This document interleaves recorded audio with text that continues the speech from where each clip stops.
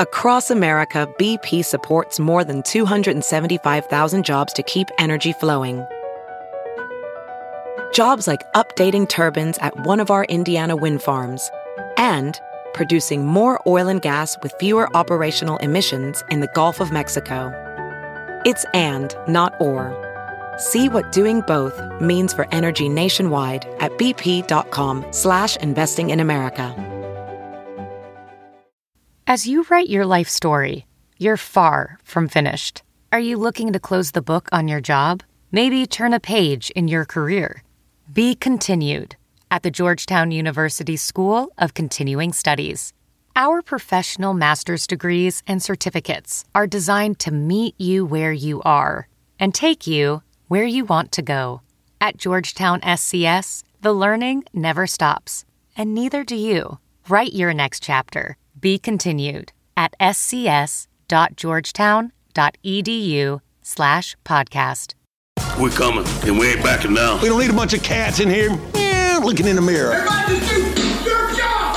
You understand that? Hey, will you shut up? I'm bitterly disappointed with the officiating today. Guys being dudes. And they run through our like through a tin horn, man. Thank you, Lee. Words to live by. Alex Kirshner, we're vaccine awareness people these days. I have returned to New York City. I'm getting my second dose tomorrow. You have your first dose as of this week? I was able to receive my first dose last week. Very exciting. I feel great about it. I am happy that I did some good for myself and my community. I want to talk about an important frontier, though, Richard, with getting the vaccine. Hold on. But before we do that, before you go, I think it's important to understand that the two of us are like-minded, I think, but we're also like-aged. I think that we're speaking to an audience of young millennials, who are going to get it, but there is an audience of other, potentially more susceptible people to this virus who also may need to understand that vaccine awareness is for all of us. And of course, how the vaccine affects, older bodies, people who are a little more long in the tooth, et cetera, et cetera. So we do have a friend who we know has received a vaccine as of today and is a little bit, advanced age. Stephen Godfrey, welcome to the show. Geriatric. Well, Geriatric. Stephen, I want to point out something that you did that I think was important, which is that in this economy, we all know that when you go to get a vaccine, you should be extra about it and tell everyone because we need to kind of raise awareness. We need, if it gets one person off the fence when you tweet your vaccine picture, yes, it's worth it. That's great. Everyone should get it. You were very fashion forward. You were wearing a Georgia Southern University Get After Their Asses shirt under a cardigan. I would assume no one has gotten vaccinated in that getup. You're still wearing it now as we record. Podcasting is a visual medium. Was that a conscious choice, knowing that you were going to be broadcasting that shot to the masses?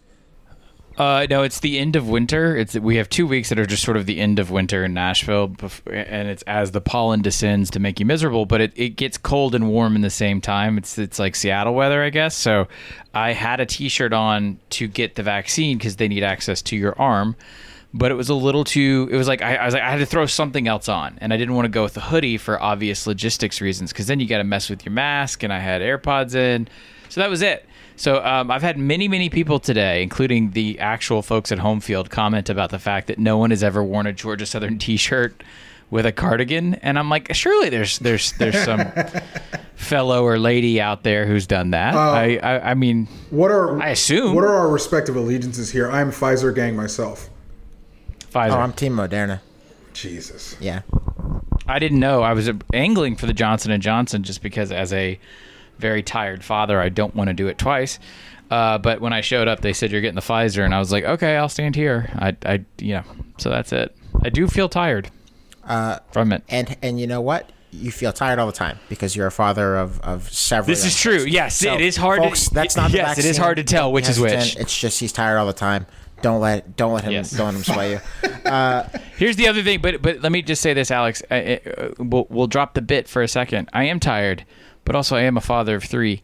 And I don't care if the first thing that happened after they gave me this vaccine, if all my fingers broke, I still would have done it because I need to have this this damn thing to get on with my life and for everyone else to get on with theirs. So I highly encourage all of you, if you're on the fence, you absolutely should go do that. Absolutely. I want to see, I don't know in what city yet, but I want to see people at tailgates this fall. I want to be in close quarters. I want to be drinking from the same ice luges. I want to cough on you, Alex. No, but I want to be able to share an ice luge without worrying about whether or not taking that fireball down that ice luge is going to give me a virus. And I want that same thing for everyone. No, it was some kind of virus. The way we get there is with vaccines. Does Ice Luge have a conference affiliation? You can't do them where I'm from. You certainly can't do them where Richard's from because they just wouldn't last. And yet you can do them in Baton Rouge, Louisiana, which we did in October, which we did. Yeah. In October, like you can do it later in the year for a limited amount of time. The ice luges I'm thinking of are the ones that stay out all day. Like you could do it for like the Halloween game at Wisconsin, right? Yeah. The weather's going to be amenable to that. So is this a Big Ten thing? Gotta be Big Ten. I need ats. I need people in my mentions. There have been some stunt ice luges in the Southeastern Conference. I've seen a couple. I'm guessing this is the Big Ten and the north side of the ACC. Just curious. And what do you drink out of the ice luge, young Kirshner? Richard, what was it? Fireball? I think it was Fireball. Something like that. Fireball. Yeah, drink responsibly. Hi, Brian. Anyway, folks, speaking of things that everyone should be inoculated against, Kansas football. They are doing a couple things right now in Lawrence. Well, they're not doing anything. Well, I guess, yeah. I mean, I guess they're out of the men's basketball tournament, but they're in the human resources department. They are conducting or in need of conducting a couple of searches because they don't have an athletic director because Jeff Long was not fit to continue in that job, and they don't have a coach because Les Miles wasn't fit to continue in that job, or in retrospect to be hired for that job in the first place. With what level of concurrency is Kansas doing the AD and coach searches? Arguably no concurrency, or as little concurrency as possible, because it sounds like they're pretty serious about hiring the head or the AD first. That's probably how it should be. Yeah. This is a good thing. I have wrote it because I'm a good writer. Something for Banner Society that never went up because they actually made the right move at Tennessee. But for a while, when Tennessee cleaned house a couple weeks ago, time is irrelevant. It looked like the same thing was going to happen. That they were going to go talk to coaches and maybe make a hire before they made the athletic director hire. They ended up getting Danny White. He ended up making a very bad and dumb hire. So maybe you shouldn't listen to me. But I would say in 99 out of 100 cases, you should always hire your athletic director before your head coach. So Kansas is doing that. The problem is they're also talking to coaches right now, which is the dumbest fucking How does that work? So who does that? Who does the talking if you don't have an athletic director? An amorphous blob of moneyed people who are probably in some way, shape, or form responsible for at least a little bit of the rot that we're all witnessing publicly. Think about, Therefore, pretend Auburn didn't have an athletic director. Remember when they announced that steering committee or whatever, searching committee or whatever? Think those class of guys. And also, search it's a lot of people. It's a lot of people overreaching just as a function. Yeah, and the search firm is still interfacing with people and going through the Rolodex as well because that's their job. It's weird to me though. Some of the people that they've spoken with, they're not small candidates. There's validity to the contact, but I think it's going to end up alienating the candidacy, or I should say the available pool of candidates at Kansas even more so than it already has, because Kansas, in case you forgot, the former AD Jeff Long was the one who tried to screw over David Beatty and the entire football coaching staff by inviting the NCAA in. We did that bit the last time I was on the show. The problem is that left a bad taste in a lot of other coaches' mouths in the industry, combined with the scholarship issues, combined with the roster talent. This is not an attractive job by any stretch. So you really, really need to let this new AD come and sell some sort of vision. And I'm shocked to hear, and I keep hearing that Kansas is trying to talk to football coaches right now. It's a very dumb idea. I asked an agent yesterday if his client, who he previously told me was interested in the job, was still interested in the job. And he said, I hope not. So that's how that's going. So when Beatty took that job, which was I think it was for the 2015 season, they had 39 scholarship players at one point that year. They weren't close to the 85. My understanding is that that's improved somewhat, but I guess it's still also somewhat dire. Godfrey, is that a massive strike against this gig? Yeah, so the kind of back of the envelope analysis being made by coaches and by agents right now is that they're not technically at full strength. However, they are further along because of Beatty specifically. The biggest issue they had was obviously the chart. In case you don't know, I mean, I feel like the media and the college football, sort of what we used to call the blogosphere, we follow Kansas football because it's funny. It's like looking at a car wreck that keeps it's like a perpetual car wreck. But if you don't care or know about Kansas football, which is a lot of you listening, they basically flooded the JUCO market under Charlie Weiss, and then never ever caught up ever. It was kind of amazing. They did what Bill Snyder did, except they sucked at it. Except being really bad at it. And one of the things that I'm constantly reminded by when we talk about JUCOs and K-State is that, like, well-intentioned but very passionate K-State fans will remind me that there are JUCOs that sort of serve as a backbone at K-State, but they do a really good job of going out, finding overlooked recruits on a 4-year track and developing them. It's not all JUCO. So Kansas is all banged up from JUCO. David Beatty took a really slow path because he thought he was going to get that time. And then Jeff Long came in as the new AD and decided he wanted to hire his friend Les Miles to create some energy around the program, because that's what Les Miles gives you. He gives you energy around the program. So that's the rough TLDR, Alex. So am I to understand that the scholarship issues are basically entirely because they went too heavy on JUCO and they're restricted by initial counter rules, or is there any kind of money issue that affects Kansas's ability to flesh out a roster, to build a program, etc.? Not money issues specifically. The JUCO is the core of it, but also just when you're bad, you have a lot of attrition. When you have coaching changes, you have a lot of attrition. So it's really hard to catch up. The problem is that these things kind of operate like quicksand or a sinkhole, and like the more you struggle, the worse it gets. Because if you have attrition issues as you come in as a new staff on a roster that doesn't have talent, well, what's the first thing you're going to do right now? You're going to take grad transfers and JUCO, right? Because you want guys who can play right away. That's what they say, right? We want to compete right away. You probably shouldn't compete right away. You should probably just suck. It's one of the things I'm looking at and kind of parsing through at Georgia Tech, because they transition out of the triple option, and I know we're going to talk about the triple option in a second. But what they've attempted to do at Georgia Tech is bite down, deal with the problems and the losses up front, and not try and create a quick fix. Kansas was a series of quick fixes. Then David Beatty said, let's slow it down and recruit well. And they kind of did. If you go back, like, they're not bad classes, and it was not a terrible football team, the team that beat Texas. It wasn't. I'm not sliding that in there as a joke. They beat TCU. Like, they weren't bad. I'm pretty sure they beat TCU under David Beatty.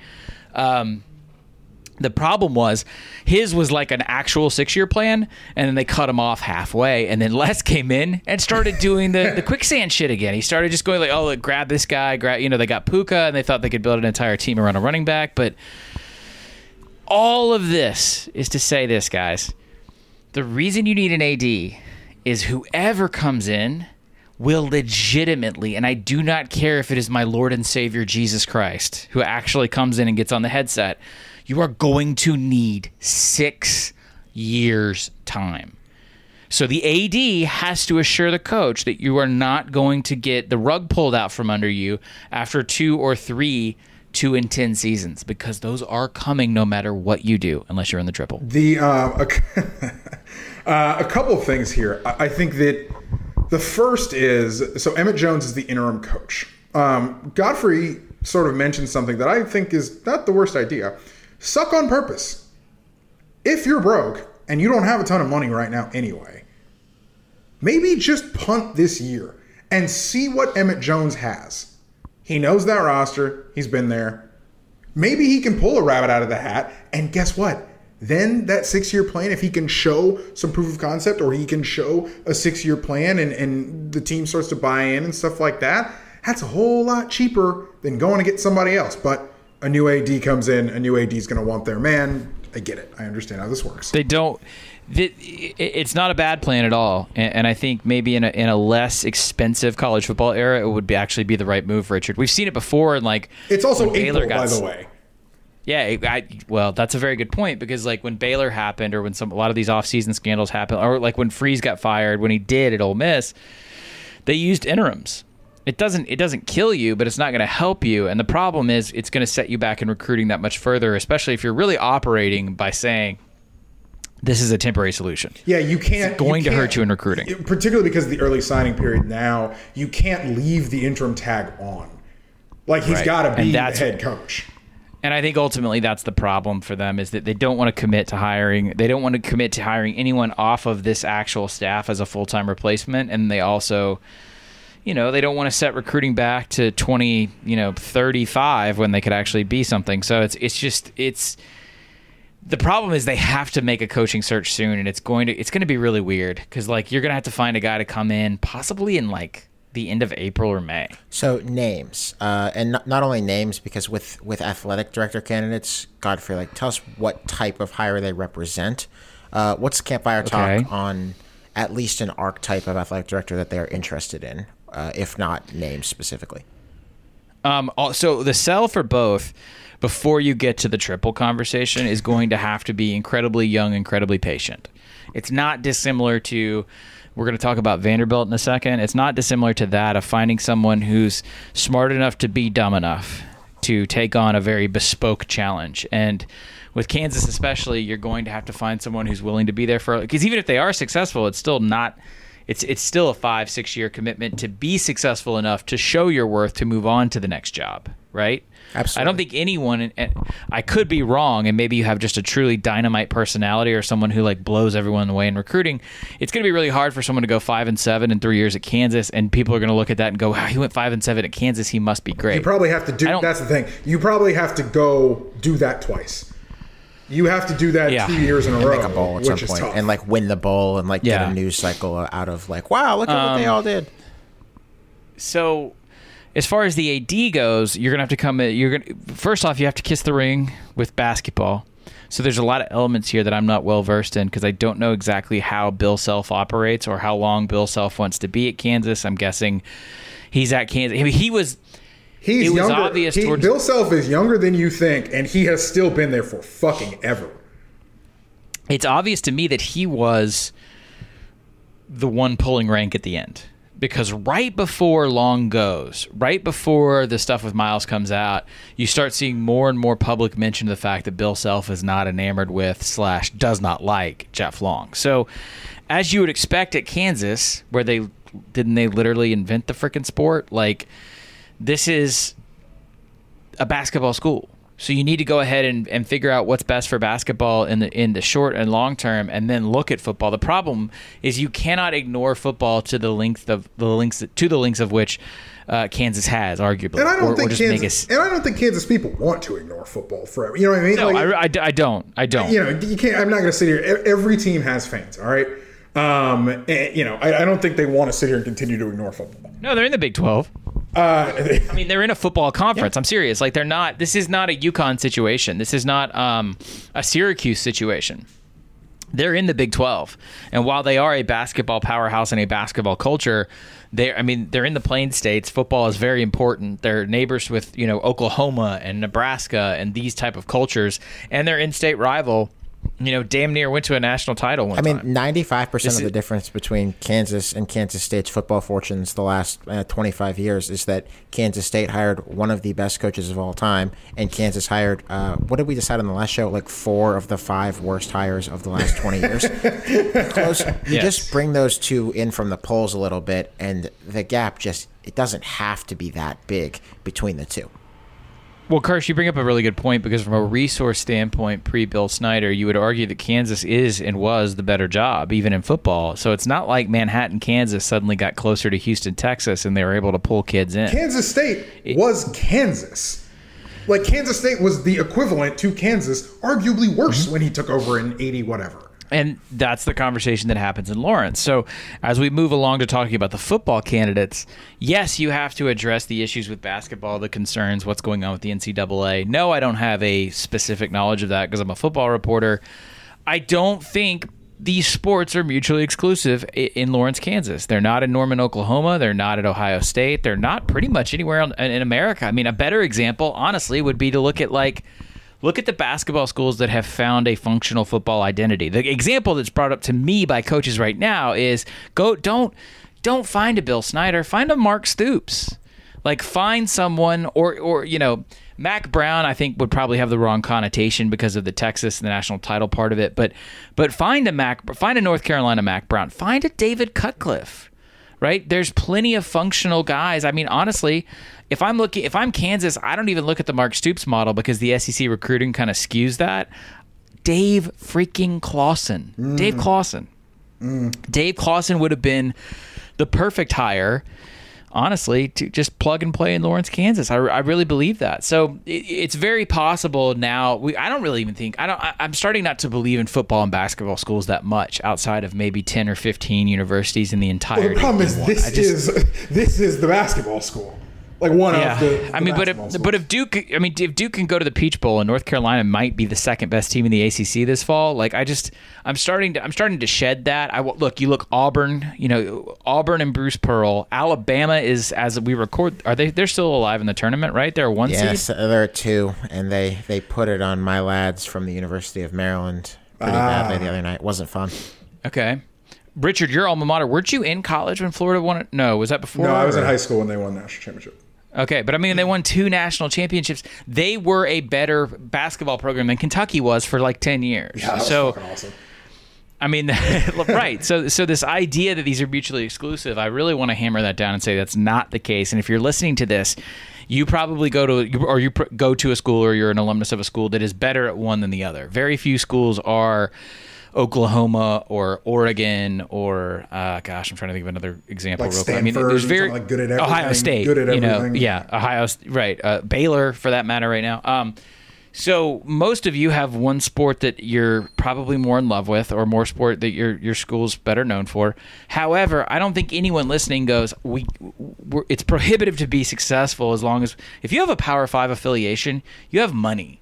If you have money, you're going to win, or you're going to at least have the expectation of winning and not being a single sports school. So let me officially kill that with Kansas. And I know you guys want to transition off in a couple different directions. This has become such a large topic in the offseason. I never thought we'd spend this much time on KU. Yeah, I know. It's weird. I think when we talk about athletic directors, there are some names out there. I think the names out there are pretty clearly linked to Kansas. Guy named Banks Floodman is a real estate guy out in Kansas City area. He used to work at the University of Kansas. He's a name that seems to have a lot of institutional backing there. I just personally think, this is my opinion, if you've got a Kansas who you're trying to resurrect football, not resurrect, trying to bring it to life, and basketball is sort of self-sustaining and runs itself, why not kick the tires on somebody at the Chiefs? Bring some pro knowledge and some pro backing or something like that to the table, and just let basketball sort of run itself and find somebody who can boot up football. They're obviously going to have some knowledge of college football. I understand that, but hey, they're right down the road in Kansas City. There's some smoke around UCF's new athletic director. I think he's a former Kansas guy, but you're probably going to have to pay a buyout there, so good luck. Also, it doesn't. That makes no sense from an AD standpoint, because ADs don't jump like coaches. Job jumping as an AD it's more punitive because of the relationship that you have. It's more of a one-to-one relationship you have with both the school and the donors. So, believe it or not, the coaches are actually a step behind that, or a little bit removed. So, I can't see that happening. Also, from a financial standpoint, to like show your worth as an AD, you should fucking go to UCF. Like, they've got a lot of money and they have aspirations, so you should do that UCF. Do not discount the search firm mystery door. Remember that, especially with administrators, even more so than coaches. Search firm mystery door for administrators is a big freaking deal. But I say that. The other person that sort of has some smoke to him, in a sense of you can see it, is Mike Harity at Army West Point. He's the number 2 at Army. And if you're going to hire Mike Harity, Alex Kirshner, what might you do next with your football program? Well, what is the status of Operation Kansas Run the Triple Option? OKRTTO, as it's codenamed. We're going to work on that acronym. The status is they need to hire an athletic director. I'll leave it at that. I don't want to get too far into source stuff, They need to hire an athletic director. They're going. They need to hire an athletic It's not even director. they need to. They're going to hire an athletic director before they hire a head coach. It's just not gonna. I don't think Kansas is as sold on the idea of Kansas running the triple option as everyone else is. No. I can say that officially. I think right now Kansas still thinks it's something. God bless them, or hey, it's those, how dare you idiots. You can adopt either tone, I don't care, but I think Kansas still believes it's not in need of running the triple. And I guess technically it's not. It's just that every breathing football person in the world right now knows how fast they could actually rebound and how effective they could be down the stretch with Someone's the got to do triple. it. We talk a lot, allow me a very brief monologue, about how stakeholder buy-in is important when you're contemplating whether you want to run the triple. But at this point, the overwhelming majority of the teams that run it or run something close to it have been doing that for a very long time. There are schools that run shotgun spreads that are kind of like the triple, like Tulane. New Mexico has sort of flirted with this. But let's understand that if we're talking about the triple option as we all understand it on this podcast, which is something like the flexbone or the wishbone, whatever, like you're pretty much right now just looking at service academies that are doing that. And obviously Paul Johnson did it at Georgia Tech. I wonder if there's not something to this that's a little bit more logistical than the ideological thing that we talk about. We always talk about the ideological thing, right, Godfrey? Like if you go to the triple, you're sort of saying something about your team. You're saying we're probably not trying to compete at the highest level, but we're trying to raise the floor on our program because we're going to be a nightmare for different defenses that aren't used to playing us, and it can have some benefits for our own defense and all of that.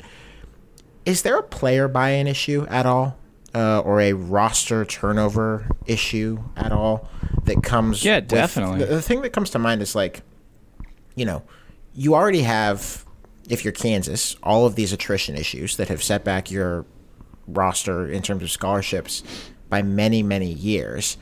Your receivers aren't going to be happy. Your offensive linemen might not be happy. Your linebackers. No. They might not. Your be offensive happy. linemen are going to be very happy because offensive They linemen might. fucking love to run block. They might. Well, the thing, but there's a different. They might. It's a scheme fit thing. Obviously, the triple, that is an offensive lineman friendly system. But if your guards and tackles aren't, how should I say this, lithe?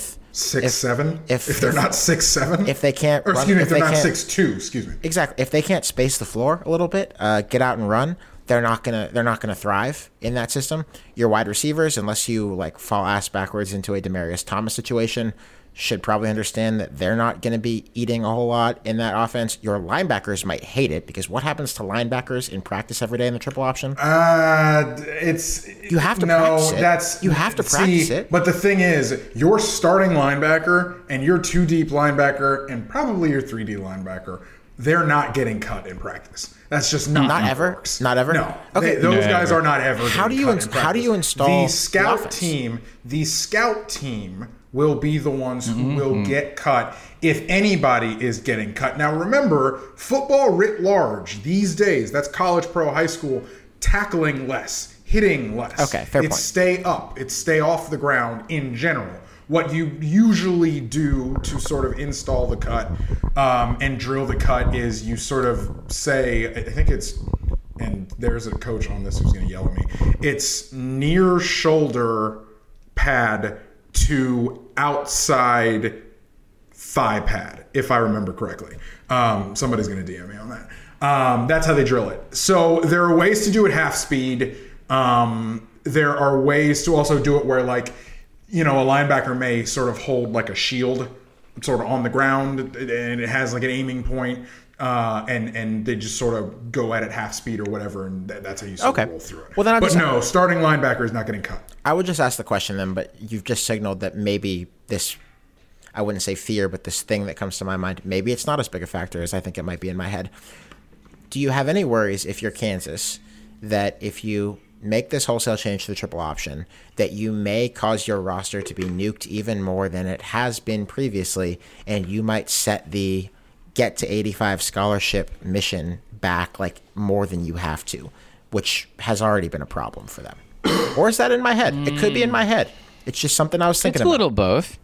It's a little of both. You're definitely going to have attrition, but I don't think you should fear it because you have attrition in pretty much every coaching change now. Again, the way we talk about this writ large, not related to a bad school like Kansas or a unique offense like the Triple, all this is going to change because we have one-time transfer. Right? We have a whole new transfer market that's going to emerge and change the way in which we talk about like, oh, well, you don't want this to happen because all your guys are going to transfer. Your guys are going to have a chance to transfer after every year now. We're going to change the way we talk about this and the way that we assume season-to-season personnel losses. So I don't think it should prohibit any one offense from being installed or any one defense from being installed. You're going to lose wide receivers, okay?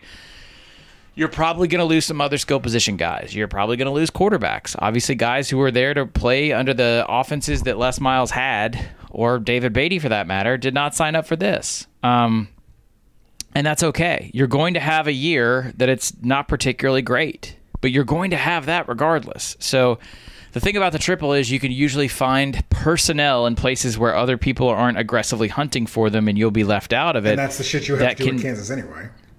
Exactly. That can basically usher this whole thing along quicker than running any other system. The bottom line is this, like, it's unique. You're supposed to zag where they zig because you have all these other schools that have better, just honestly are more attractive, better places to play college football. If you're going after the same air raid wide receiver or the same air raid quarterback, you're not going to get them. That's the point in being different.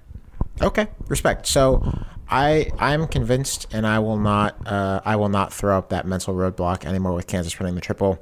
They should.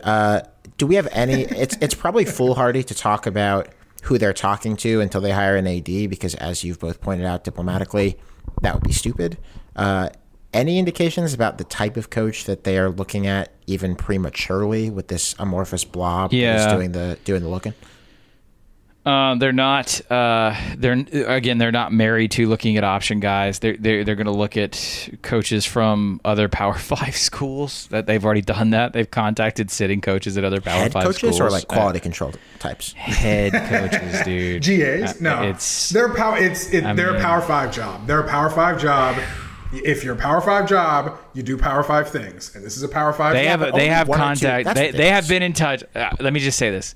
They've been in touch with a Power 5 head coach and asked him if he was interested in this. That is ridiculous. I will not say who. We can talk about it after it's over.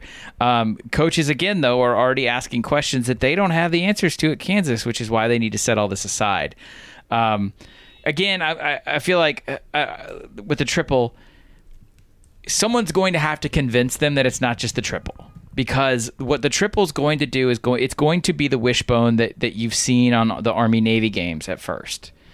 No coach on either one of those staffs at Army or at Navy, Air Force runs something different, technically, okay? Neither one of those coaches on those trees has ever said to anyone in the industry they want to run the Triple forever. And what I mean by that is the under center, A-back, B-back, wishbone. Now, Paul's a little different. Paul is different, but Paul ain't here, and that's for a reason, okay? What these coaches want to do is use that as a foundation, especially early on when the fundamental wishbone does provide you an advantage. They then want to evolve and iterate and pull things in. That's what Willie Fritz did at Georgia Southern and at Tulane before he hired Will Hall. Speaking of Willie Fritz. There is, again... I don't know how many times I have to say this because, unfortunately, I'm going to be honest with you, and I'll say this publicly. Ken Niumatalolo and Jeff Monken, out of their respect for, and I really think they feel indebted to the academies for giving them those jobs, they don't go and hustle quite like I think they should. They don't go out and communicate these things to athletic directors quite the way that I think Jeff Monken didn't have a proper agent until he finally got with Jimmy and those guys, Sexton and those guys, like a year and a half, 2 years ago. There's a reason you have to go with CAA or you have to go with Trace or you go with one of the major agents in college football. You have to. Okay? Unfortunately, you have to. It's very, very hard not to. There are exceptions, and I can name them, but I'm just telling you it's a much easier path to take. those guys should be more out in public saying, yeah, at Army, this is the offensive lineman that I have at Army, where he has to be under a certain weight all the time, and then he has to immediately go in for field training in January when we're done. We have to run this particular run play or this base package because that's the personnel. At Kansas, we can recruit anybody we want to. It is a little bit of joy. Honestly, Richard, I do think Paul kind of fucked it up and salted the earth because he was so hard-headed about not iterating and constantly defending the triple option. Also, that people they only see that one offense. They don't see that it's Gus Malzahn's cousin, for Christ's sake. And it's where he did it that I think Paul will always like. That's the combination of not just that he did it, but where he did it in the state of Georgia with all that talent sitting right there to do whatever it is you'd really want. That's sort of the galling thing about Paul, to me. One thing that's worth pointing out before we move on, and I'm not pointing this out to make fun of Kansas for kicking the tires. Kick the tires, there's no harm in it. One of the most common lies that fan bases tell themselves, and this happens every year, is Power 5 schools think we're going to hire another team's sitting Power 5 head coach, and they just don't. It happens once to twice a year. Like, Florida hired Dan Mullen from Mississippi State. Great. I don't even remember who the last one was. There were none of the 20-ish coaching changes in FBS in this last cycle. Not a single one. Texas did not hire a sitting Power 5 head coach, though they did hire Richard, a national championship coach in state division. They did. It just doesn't happen. And I am a veteran of several University of Maryland coaching searches where I have heard the rank and file talk about how, we're going to hire, I don't know, Virginia Tech's head coach. He's going to come to Maryland or something like that. Or NC State's head coach would love to come to Maryland. No, he wouldn't. It's just funny because Florida has hired, I guess, 3 of the last 4 or 3 out of 5 Florida coaches were that. That's funny. Yeah, you live in rarefied air. Speaking of rarefied air, Home Field Apparel is your home for premium, vintage, direct-to-consumer, and highly comfortable collegiate apparel. Great friends of this podcast since before we were even a podcast.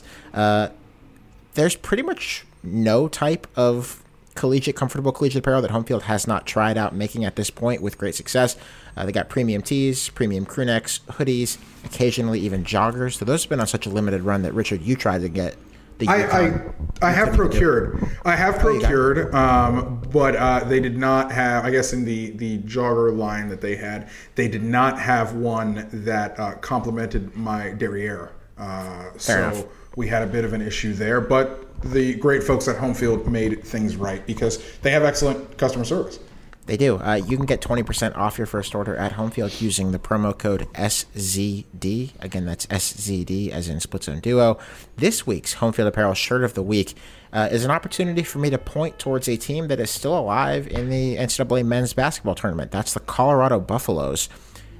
I think that every time Home Field releases a new collection for a university, I'm like, wow, that's great. And I mean it. It's always very, very good. It's comfortable. I usually buy something myself. And I'm obviously paid to say it. So I would say it even if I didn't wholesomely believe in this product.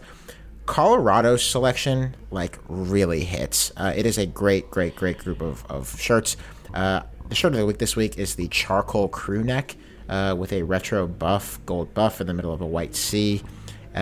I think that Home Field just charcoal and navy blue and green fabrics are just they're different. They just the dyeing just hits me right. It hits different. It does hit different. Different colors of shirts hit different. I mean, I like them all, but those in particular. So check them out, especially if you are, especially but not in particular if you are, but not exclusively if you're a fan of the Colorado Buffaloes. Promo code SZD gets you 20% off of your first order. And you support this podcast. You demonstrate our incredible clout in the marketplace and our ability to bend the apparel marketplace to our will.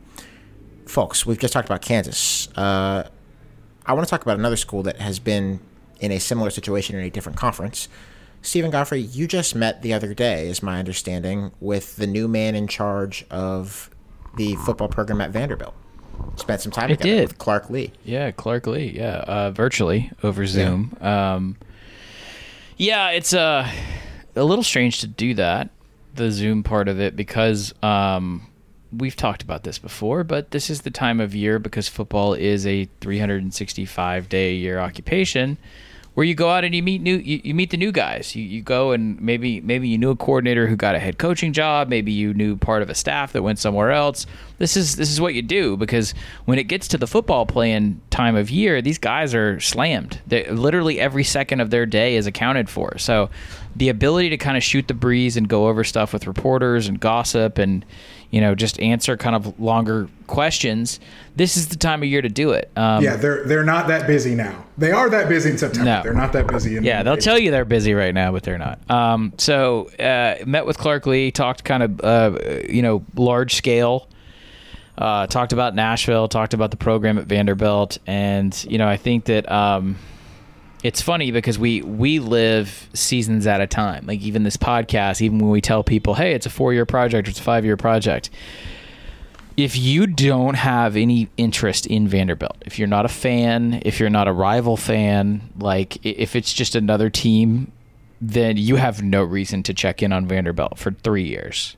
And I say that with a sense of respect. I think they are going to, under Clark Lee, rebuild everything. This is a gut it to the studs operation. And one of the things that he and I talked about was a lot of this isn't football related. A lot of this is fundraising. A lot of this is, the Vanderbilt community and how sleepy it's been about supporting football. And also, those are my words, not his.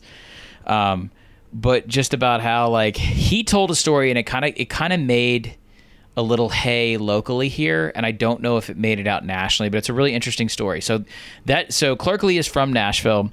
He played at a very, very prestigious private school called MBA, Montgomery Bell Academy. God, and that if you sounds.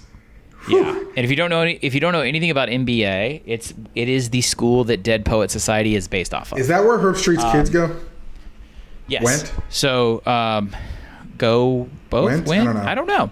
They're the Big Red. They're called two of them are Clemson. I don't know. One's at Ohio State too. Preferred walk on. I don't know why I know this information. They're the Big Red Machine. Anyway, so he went from playing for this kind of private school power or whatever. He played college baseball for a while, and then he's at Vanderbilt, and it was the lean years. It was the Bobby Johnson years. It wasn't good, and he was the kind of prototypical workman-like defensive player, always wanted to be in the gym, always wanted to be trying to get better. He was the sawed-off guy. And one day he went to go lift, and he couldn't get in his own weight room at an SEC school because Boise was practicing for the Music City Bowl, and Vanderbilt had agreed with the Music City Bowl to give them their facilities without ever checking with the football team. So you couldn't even go in. Now, it's hard Vanderbilt to season was over. It's tough to overstate how insane that is. Vanderbilt season was over. I want to impart that, right? This is bowl season. Boise was in town. You could look whenever this was. I mean, it had to have been. He's my age, so he would have been done playing college football in 02 or 03.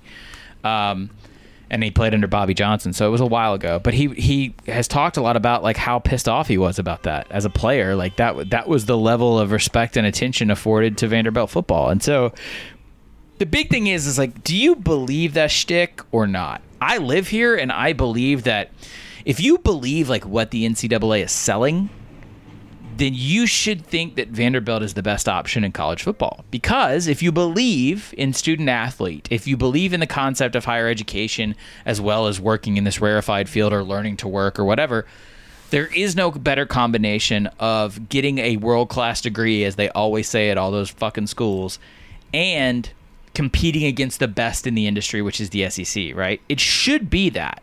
Why it's not might have more to do with the fact that college football isn't actually about that.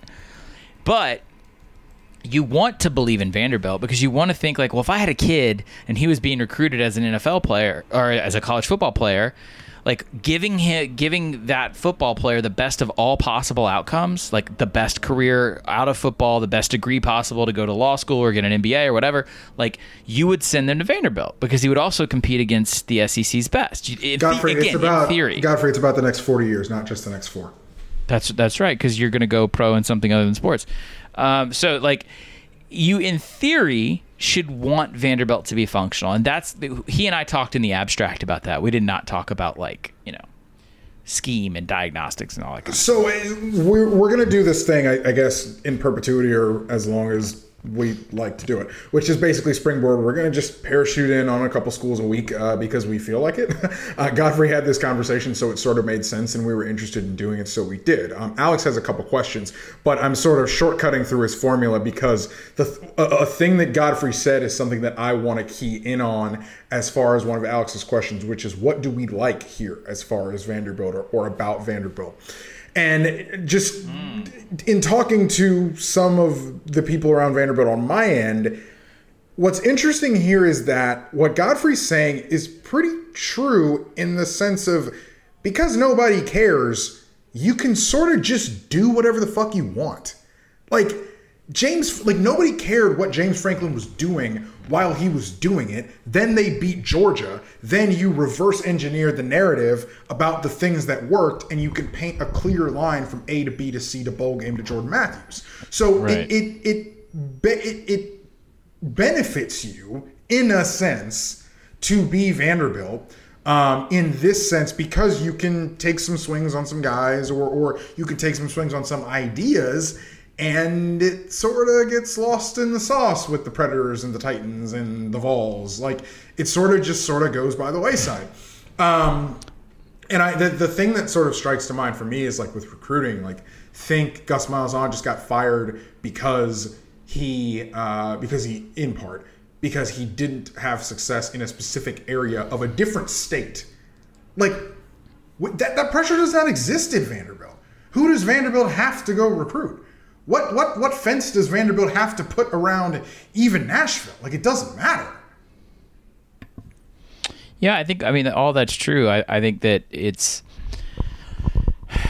the problem there, Richard, is that a lot of fans of some subpar teams would probably push back a little bit in that you can at this point in years 0, 1, 2, 3, you can experiment, you can be unafraid to try things. The problem is that lack of interest in the malaise and the fan base and the community, it bites you in the ass when you get good. And it is the single reason why James Franklin went to Penn State. I know everyone's going, well, no, he went to Penn State because it's Penn State. I'm telling you right now, the Penn State he went to was a damaged brand that no one really knew whether or not it would recover at the time.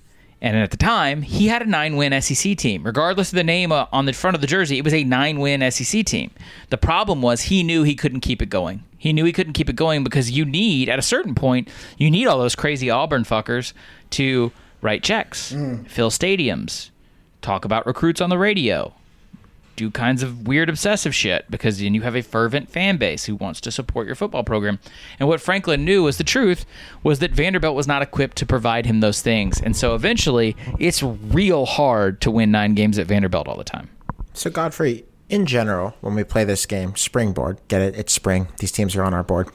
The 4 things that I would ask, and you've already kind of given me an indication of this, is what's their deal? What do we like? What do we not like? And then best case, worst case, likeliest case for the next year. I've gotten the vibe that what we don't like for the long term is that when they're good, then what? Because apathy might still be there. Well, the other thing that we don't like is that, remember here, and we were talking about this off air a little bit, I think Clark Lee being so in the tooth with Vanderbilt, maybe it takes that kind of guy for this job, because remember, the floor here is so low. This team just went 0-9. When it is bad, it can be very, very, very bad. So remember, they are. That plays in here. I guess my question though, Godfrey, is they are very bad. To Richard's point, they're terrible. Yes. So just short range, next year or two. Are there any big wrenches that you see that would possibly prevent even the early stages of a rebuild from getting off the ground? Things that could be very immediate term problems? Or do you see that there is probably a honeymoon because of all of the expectations, things that we've just discussed, that will probably be unimpeded? Not in the first year because the pivot point is going to come, like I mentioned in the previous segment about Georgia Tech.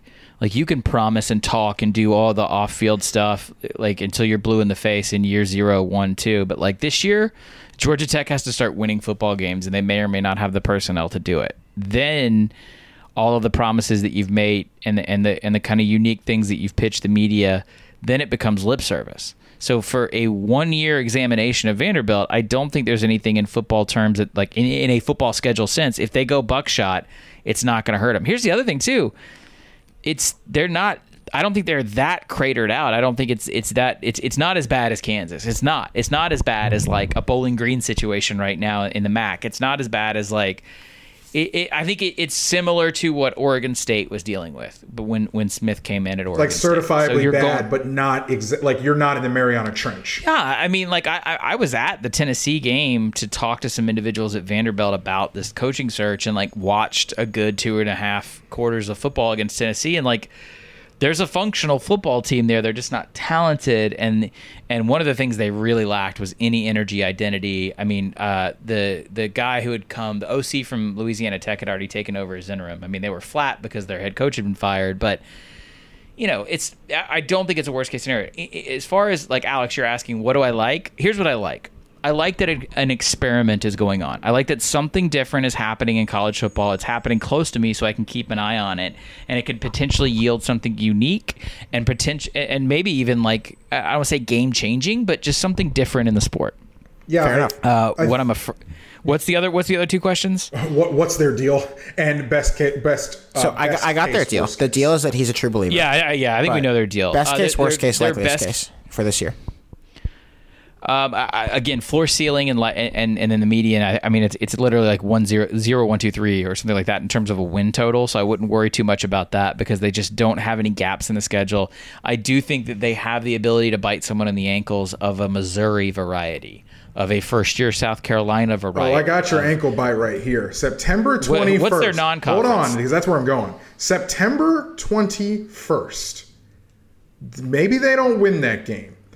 But if they annoy Stanford for 3 quarters, I think there's got to be some blip on the radar for beating or annoying or hanging with the sort of you're supposed to be Stanford of the East sort of thing. Stanford is bad, but I get the sense from what Godfrey has said on the show before that Vandy kind of wants to be the Fresno of the South, and you mean the Stanford of the South? What Fresno of the South would be very interesting. The Fresno of the South. Goodness, I'm jumping ahead to our next segment. No, leave it in. We'll leave it in. We don't have to edit. But I think that they would get more mileage out of annoying Stanford than most teams would, knowing that Stanford is now kind of bad. But they also do have to show a pulse in the SEC. Like, you can't just lose to Stanford by 10 points and then lose out. Yeah, I think I would agree with all that. So somewhere between 0 and 3 is the thing here. I really don't think they're going to go. I know they have a winnable FCS game. Again, I don't have their schedule in front of me. It does not matter. Do not look at the schedule this year. Do not look at the schedule. You might be able to look at individual quarters or halves in conference play later on in the year when they start to get an identity. This is going to be a long-term construction project, which is, if you live in Nashville, you're really fucking familiar with anyway. The reason to pay attention to this, if you're a hardcore college football nerd, is to see how they lay that foundation right now. If you're casual, come back at the end of 22, at the beginning of 23 to see if he can do it. I think and this is the last thing I have on them, but as far as, like, scouting, how they put this roster together, I don't think they're dumb. Like, you need a certain class of football player to compete in this conference, but, like, right now, if Vanderbilt is getting a player that Georgia wants, there's a reason for that. And Bud would say this all the time. When Georgia Tech would start booting up, Bud would always ask, who is Georgia Tech getting over Georgia? Like, who is Georgia Tech beating Georgia for kids in that home state? And Vanderbilt, it sort of applies as well. I think Vanderbilt has an opportunity. They're in an NFL city. You can pitch sort of an NFL-style front office thing or whatever. Bud's former co-host, Barton Simmons, is, like, his title is general manager. So, there's something there maybe where you sort of do like an NFL model and you start to pitch that. And you sort of pitch, hey, pro development and degree from Vanderbilt. You got some here. Which is basically what Vanderbilt baseball does, and that's why they get so many MLB players. And that's the thing. Vanderbilt it's easier said than done to say Vanderbilt baseball went 0-60 national championship in so many years with Tim Corbin, but it's been at least done in the hardest conference in that sport. And is being done, I might add. Like they are a functional, like a what do I say, an at present dynasty building. They're very good. The kid threw a no hitter the other day. Speaking of the Fresno of the South, what about the Fresno of the Fresno, Alex? Yeah, I'm very excited. I have decided we're going to do some weeks. We're going to do 1P5, 1G5 on this Springboard series. I was doing some investor research, so to speak, on Fresno State, preparing for this show. Buy, and then hold. Hodl? Yeah, exactly. Fresno to the moon this year. I'm a believer. What is their deal? This is year 2, I believe, for Kalen DeBoer, former Fresno State offensive coordinator, who'd gone to Indiana for a year before coming back to Fresno State. He previously led a MAC offense at EMU and also was at Southern Illinois. Fresno has had kind of an unusual last few years. Fresno State. I don't think we're supposed to just say Fresno. It's one of those situations where I think you could say Fresno if you want to. I don't think they mind, Alex. They may, but we. Yeah, I was about to say, but I guess we'll find out. I guess we're going to find out. But Fresno State has been on a bit of a cycle, first with Tim DeRuyter and then with Jeff Tedford, where there was lots of early success under both of those coaches. Each of them won 20-plus games in their first 2 years. And then within a year or two, they were down in like 3-9, 4-8 territory, and things were not good. They kind of peaked quickly and then slowly, too quickly decelerated. DeBoer went 3-3 in the COVID year, but it was not the world's most encouraging 3-3. They beat 3 very, very, very bad teams, which was the Adazio Colorado State outfit, UNLV, and a cratering Utah State. And I think they had, those were all their wins, and they lost to Hawaii, Nevada, and New Mexico. Only one of which was really great. So the deal is we're sort of like gonna see, and like they're in need of a much better year, but there is a lot to like in terms of they have 22 returning starters, 9 on offense, 11 on defense, 2 on special teams. They lost 2 offensive linemen and their punter, and there's going to be a lot of that going around this year. But did you guys watch them at all last year? Like, they're not that far from being typical good Fresno, and I'm kind of invested. I'd like to see where it goes. I watched that Colorado State game, which was rough. I think that Fresno is interesting. Apparently, as far as California counties go, they took it really on the chin with COVID, coronavirus, and everything. That's sort of how I understand it. So they really sort of get the COVID mulligan combined with the fact that Kalen DeBoer was a first-year head coach. Yeah, they have a lot of players who were very promising in the brief season. Jake Haener is a Washington transfer. He's their quarterback, who was honorable mention all conference, but was volume shooting and throwing pretty efficiently, 9 yards an attempt, 14-5 touchdowns to interceptions. Ronnie Rivers, their running back, has 30 career starts. That is a lot back just at the skill positions, and obviously all over the offense, and basically the entire starting defense is back. Given a couple of things, and one of these things, Godfrey, I'm curious for your thoughts on, but given that Fresno has had a pretty recent track record of being able to get up in a hurry. They have really improved quickly on several occasions under several different coaches. And given that they aren't coming from a rock bottom place last year, and they have so much back, I'm pretty optimistic. I think they could be very competitive. Also, Godfrey, you've talked about this. The geography for the long term of California is in their favor. They've recorded, I think the last 3 years, they've been in the top 4 in the Mountain West in recruiting every year. I don't see any reason why that doesn't continue. The Bay Area continues to price out lots of regular families who go inward, more towards the Central Valley of California. That is a favorable long-term geographic trend for them, is it not?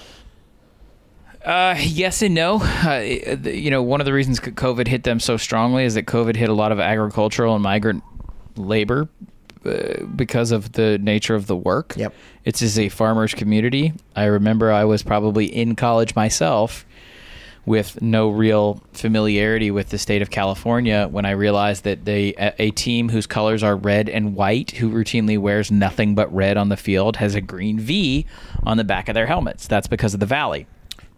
If you don't know about this place in America, it's a very important place in America because most of the food that we eat comes from this one place in America. Their agricultural economy it's staggering. It's also the almond amazing. capital of the world, the Central Valley. Yeah, there's a ton grown there. It's a huge economy. It's a huge cultural difference than maybe what you might think of like Silicon Valley or the Bay Area or Los Angeles or the Inland Empire or any of that stuff. The Valley it always has the potential to be great, always has the potential to develop a lot of football players. It has a sense of place and identity that you might not experience in other areas of California because what I just described, all those examples I gave about what they're not, those are all transient communities, right? People who grew up in San Diego, maybe they came there because of the military. People who are from Los Angeles, they're moving in and out because they're creative professionals, what have you, etc. The Valley is the Valley. People are from there. It is John Steinbeck. It is a very distinct identity of many cultures, as well as Okies who came from actual Oklahoma and the Great Plains states and survived the Dust Bowl. It is a fundamental backbone of like the Hispanic identity in the United States. And so I say all this because we like to talk about social anthropology on this show. It is its own place, and it's its own place that kind of has football players. It's a place that can generate talent. It's also a place, for whatever reason, that has been able to recruit from other parts of California and do so with a sort of unique, fearless brand. When they're good, Fresno kind of represents a great kind of California football player. USC is different. It's a Tiffany experience. It's going to be 5 stars. It's going to be this sort of combination of prestige where the raw talent from South Central Los Angeles meets the 5-star quarterback from the private schools like Mater Dei. Fresno's different. It's workmanlike. It's this sort of Big Ten identity in California. All of the coaches on the West Coast consider Fresno to be one of the best jobs on the West Coast, and I'm including the Pac-12. So let me say that one more time. Fresno State is one of the best jobs on the West Coast, full stop. It's because of the ability to get in with that talent, bring it to California, and it's a football community. There's more of a Friday Night Lights identity in Fresno, California than there is whatever your preconception of San Francisco is. Does that make sense? It does make a lot of sense, yeah. And it's a place where like it's a good life if you're a football coach, and it's like it's a life that prioritizes football in the Valley. Their last couple coaching hires, they've gone with coaches who have been very clearly by that point on the back end of their career. Like they've gone the retread route with DeRuyter and with Jeff Tedford. DeBoer is different. It's first-time head coach. I'm going to be very curious to see how long and if he, when he leaves Fresno, how that will happen. I think that, to Godfrey's point, it is a great job, but it's a job that they have not really gone after like up-and-comers, and so you don't know Fresno as like a pipeline to other coaching jobs. Not that that's the way that we like to appreciate these programs, but it'll be interesting Alex, to see what kind of job it is there. Yeah. They've never really had that up-and-comer. No, that's the problem. Is they were built by a guy named Pat Hill into their modern identity, and then it was just sort of a series of different kinds of coaches, and none of whom really fit. I think the Tedford thing was smart. I think he was a placeholder. I think he was a placeholder for this current staff because of the connection that they have. I think Tedford knew that as well. He just kind of got in for a little while, did a job, kind of reset the table. They got away from what they were. They honestly started losing recruiting battles at schools like Boise, and they've come back strong. And there's nothing unique I can say about them except that they're entirely unique for where they are. One thing that I am not sure I like going into this year, but I really just want to use this as an entry point before we get out of here, talk about a thing that is going to be very weird in college football in 2021. They got 22 starters back. They got a lot of guys back, a lot of important guys back. The problem is that everyone is going to have a lot back, because the NCAA gave everyone a freebie year in 2020. So there's just a lot of experience in college football this year. Like this year, there are going to be 6th and 7th year players are going to be dime a dozen in college football this year. There will be a lot of players who have been for more than half a decade in college football by the time the season comes around. In my head, I got to tell you, I love Fresno State for 2021. I am ready to conduct this train, to make it a recurring bit, buy in at 12 cents, be out at $5, be great. But is it possible that experience just doesn't matter because everybody's got it, and everybody's got it in pretty high quantities this year? Yes and no. It just depends on what the situation is and what the system is. I think Fresno is a good example of being really, really scared of upsetting all of that returning culture. Because the coaches, when they come out publicly at all the media days this summer, provided that they have those things, what they're going to say is, hey, we've got all these guys coming back. They understand our culture. They understand how we do things. You know what they're also saying when the cameras aren't on? Can we pull 3 or 4 really good transfers in at Fresno State? Can we get guys from the Power 5 to come in at a couple key positions to make us that much better? What coaches are sort of stressed out about right now is not the availability of talent or the wealth of experience, because you're right. They have both of those things. It's, do I fuck with it? If I have a lot of returning starters and we are solid, but we're not especially explosive at a couple particular positions, do I fuck with that and go out and get a transfer? How does that upset the balance and chemistry of my roster? Transfers, again, I'm not trying to beat a dead horse on like every single thing we talk about, but going back to the one-time transfer rule and the grad transfers, when you come in and you're like, hey guys, we're building this thing together, we're all going to get experience together, and then a year and a half later you say, all right, you guy who's done all this stuff, you've gone through these position drills and you've gone through all these scrimmages, et cetera, well, we found a guy who's transferring out of, like, I don't know, Arizona State or something, and he's more talented than you naturally, so we're just going to put him at your position. That creates a lot of unintended effects inside of the locker room. What I'm talking to coaches about is, how thoroughly can I vet these guys? I was talking to a coach, in a lower tier coach the other day about that. Like, how thoroughly can I figure out what this guy is about? And then conversely, this is another topic for another day, guys. Does this negatively impact the transfer? Because every coach is looking at the transfer market, with the exception of like, unless they're Joe Burrow or Justin Fields, and going, why is this kid on the market? It's like a used car lot. Like, well, why'd you get rid of it? There's just so much. There's no good answer to any of this. And there's just so much shit to look through on the transfer market. Like, I cannot imagine how you sift through the transfer market. I mean, it's just so... It's a job. Yeah. Literally, it is a job. It kind of calls to mind, Godfrey's point does, something that I recently heard Louis Riddick talking about with Robert Mays of The Athletic. It was a really interesting interview about how this is a consideration in NFL free agency, that a lot of franchises, like your Jaguars, they do this all the time. Washington has done this all the time, and the Eagles have done this I think in like 2011 when they had the Dream Team.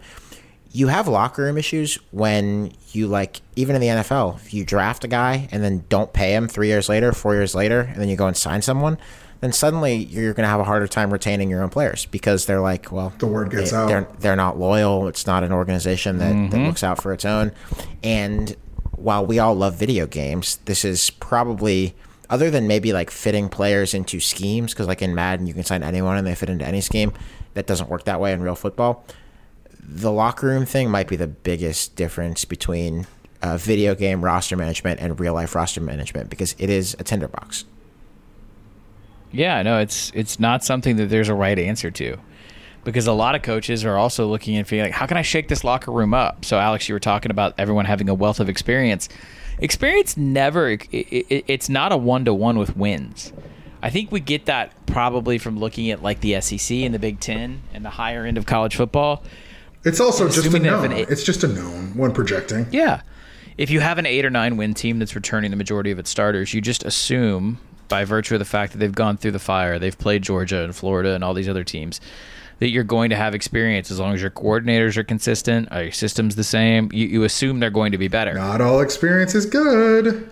Right. When you get into the majority of college football, well, I mean, if you have 22 returning starters off of a 4-win team, maybe they're not that good. They're just there. So there's no right answer. Everyone has to determine their own calculus in this situation, and it's why you're going to see a lot of hyperbolic reaction to the one-time transfer market, where people are going to say, "This is terrible. It's ruining the sport," and then other schools are going to hit a couple times on the blackjack table and go, "Shit, we pulled," especially in the G5. We pulled this guy from the P5, this wide receiver, this linebacker. Damn, they made us better. Like, college football WAR is a really hard thing to determine, but if they swing you one game in the Mountain West or the Sun Belt, then you're going to look like a champion for working the transfer market. I think we've said this earlier in this podcast. There are going to be some teams who come out of nowhere this fall, and you're going to be like, well, where the hell did that come from? It's going to be because of this, in addition to recruiting.